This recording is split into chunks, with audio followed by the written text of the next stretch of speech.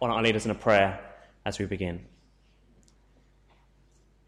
Gracious Father, you are always more ready to speak to us than we are to listen.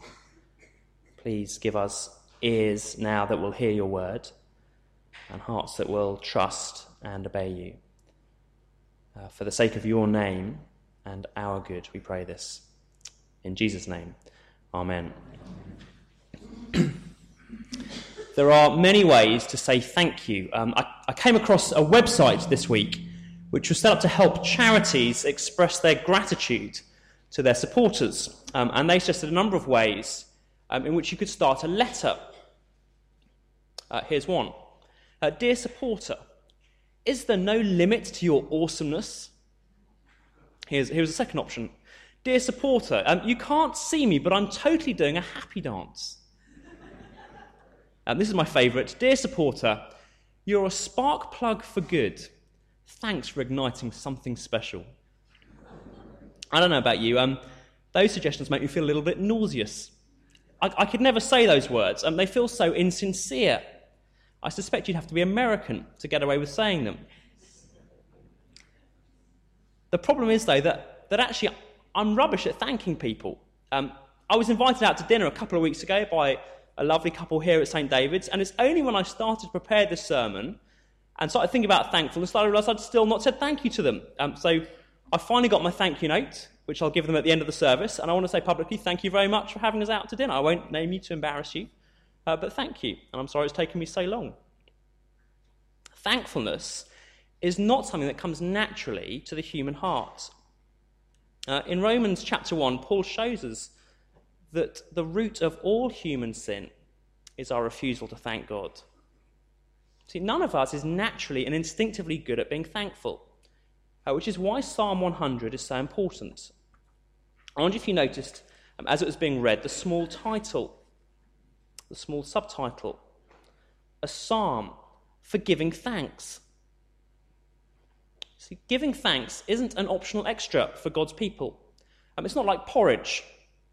When I get up in the morning, one of the first decisions I have to make is whether or not it's a porridge day. I can choose either way. It doesn't really matter.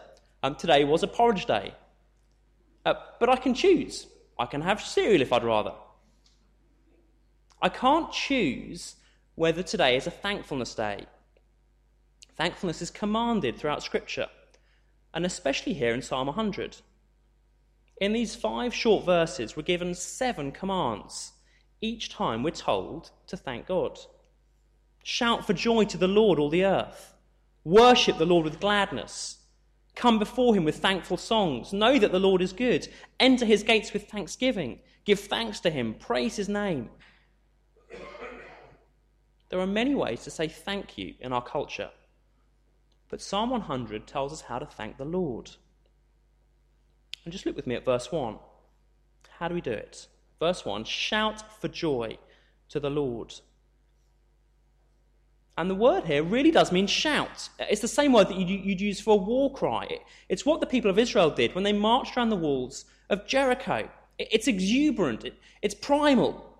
It's like the student who goes to collect her A-level results and then runs around screaming because she's completely smashed her predictions. It's like that amazing Saturday night when Mo Farah won the 5,000 metres. Do you remember it? See, this is a shout that hasn't been filtered through what's socially appropriate. This is just erupting with thankfulness and joy. Shout for joy to the Lord, all the earth. That's what the psalm tells us it means to give thanks. So do you ever do that? Would you do it here and now in church? Just shout in pure delight to the Lord? Maybe not. Here's the next command. Worship the Lord with gladness. Worship, it means literally serve. That was what we sung in the Jubilate just a moment ago. It means make him your Lord. Do what he says. This psalm tells us that if you want to see a thankful Christian, you need to look for an obedient Christian. So that's what true thankfulness looks like. It's exuberant joy and it's devoted obedience. So here's the question. Are you going to do it? Has this helped you? Will you leave St. David's this morning a different person because of the words that we've just looked at? Well, maybe you will. But if so, you're a better person than I am, because I find it so easy to read these words and nod my head, and then no sooner has the service finished, or I've shut my Bible, and then I'm back to grumbling and moaning just like before. So what's the answer? How do we actually become thankful people? Psalm 100 is a very significant psalm in the Psalter. Maybe that's why Archbishop Cranmer chose to use it in evening prayer. As we sung it earlier, it's often called the Jubilate, which I think is Latin for the first few words in that psalm. See, Psalm 100 serves as the conclusion to a little run of psalms which reflect on a few crucial recurring themes. These psalms, we've looked at them over the last few weeks, they talk about God's coming judgment of the world. They talk about the promise that God will one day vindicate the righteous. And above all, they keep coming back to this theme that Yahweh, the God of Israel, is the great king of all the earth. It would seem that these psalms were written to help faithful Israelites cope with confusing times. See, these Israelites were struggling with economic crises. They were struggling with the repeated failure of their religious leaders and their civil leaders. They were facing the threat of foreign invasion. And so they'd be tempted to worry. They'd be tempted to be confused about what God was doing. Maybe they'd even wonder if God had given up on them or had forgotten them. And Psalm 100 tells us that the antidote to all of those negative emotions is very simple. It's thankfulness. It's thanksgiving, because it is very hard to worry or grumble or feel sorry for yourself if you're caught up in thankfulness. See, whether or not you give thanks, whether or not you're a thankful person, reveals what you actually believe about life. It's like a barometer. It shows you what you think ultimate reality is that's underpinning the universe.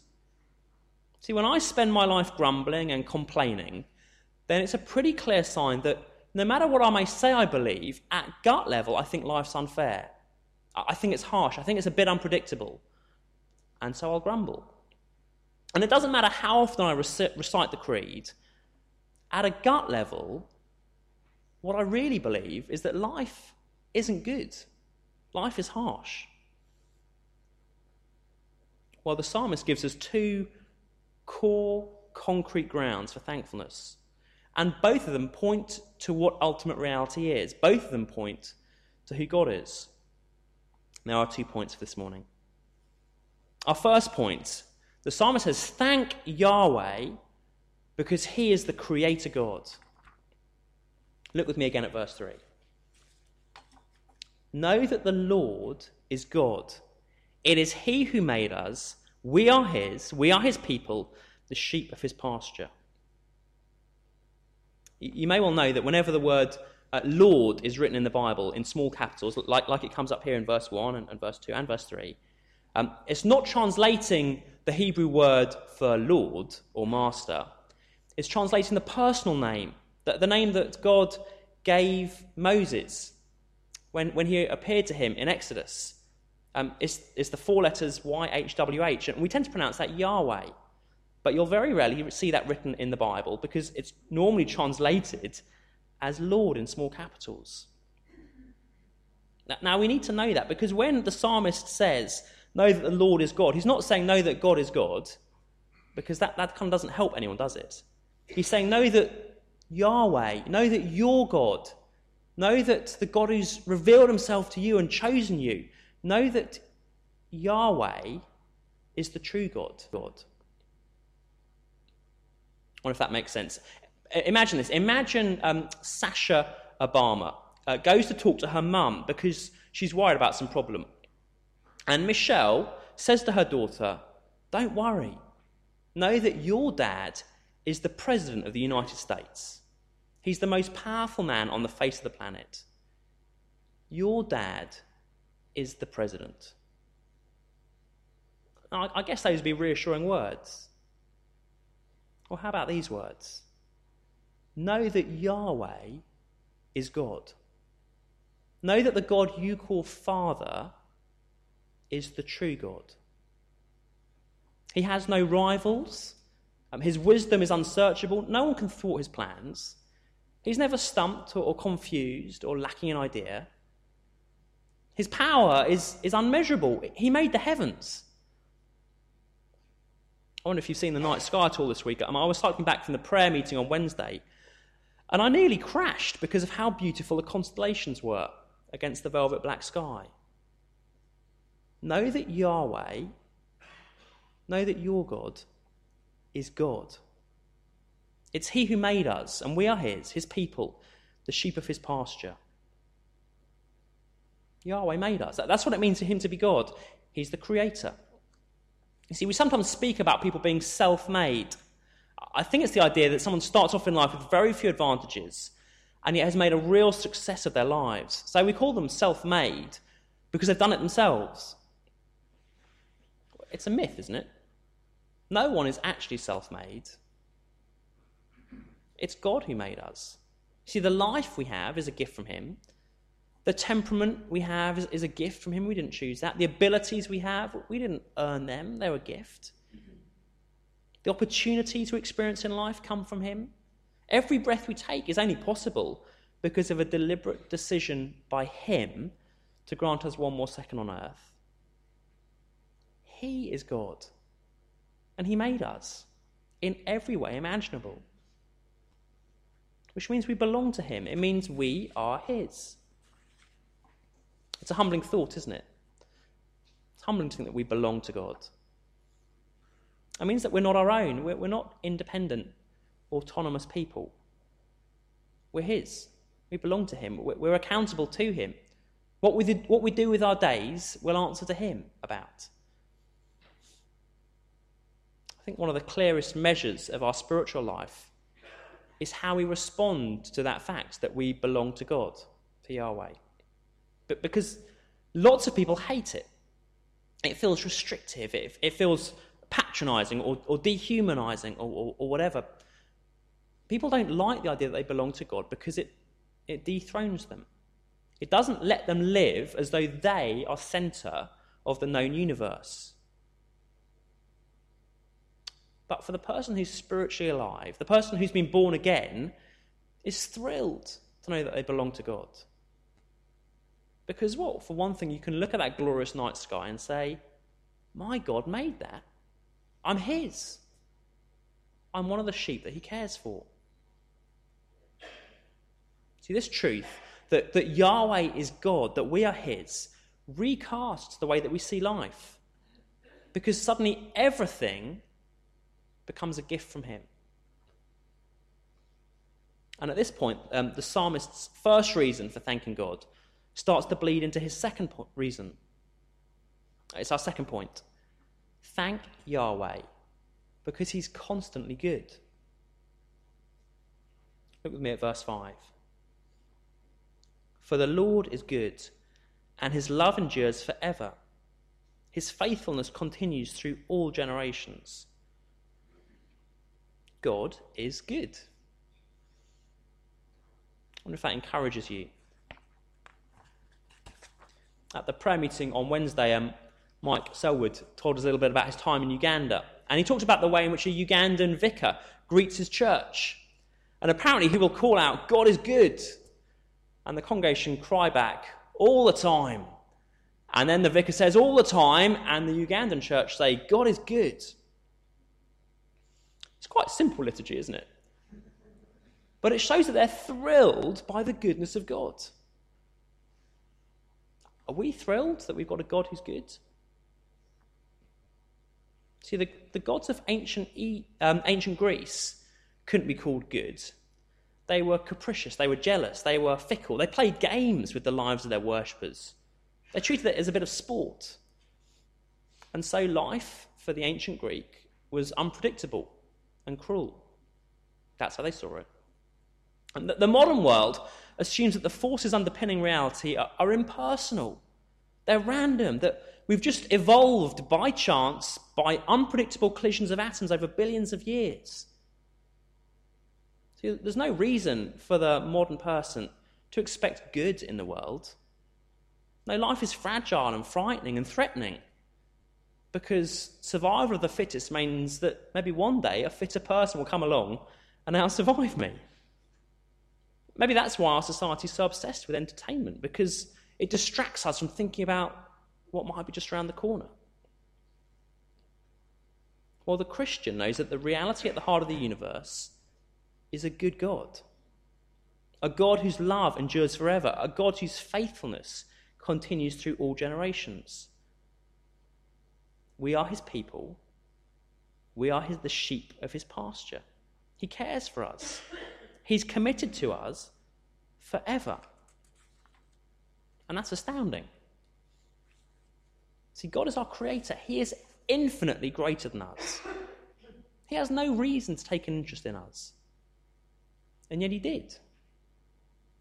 Why? Not because of anything in us. He did it because he's good. And he's so good that when we're lost, when we were gone astray from him, when we had refused to thank him for his kindness, when we'd wallowed in the pride of our hearts, when we'd ensnared ourselves in sin, when we'd offended him and provoked him righteously to anger, he came for us.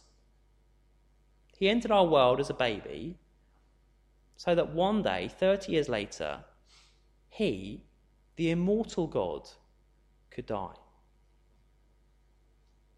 That's what goodness looks like. The Lord is good. His love endures forever. His faithfulness continues through all generations. Thankfulness, friends, is essential to a healthy Christian life. It is the antidote to worry and grumbling. It's what deals with self-pity. Because it holds on tightly to the fact, even in the middle of confusion and heartache, it holds on to the fact that the ultimate reality in the universe isn't random. It's not impersonal. It's not cruel. It's a shepherd who cares for his sheep.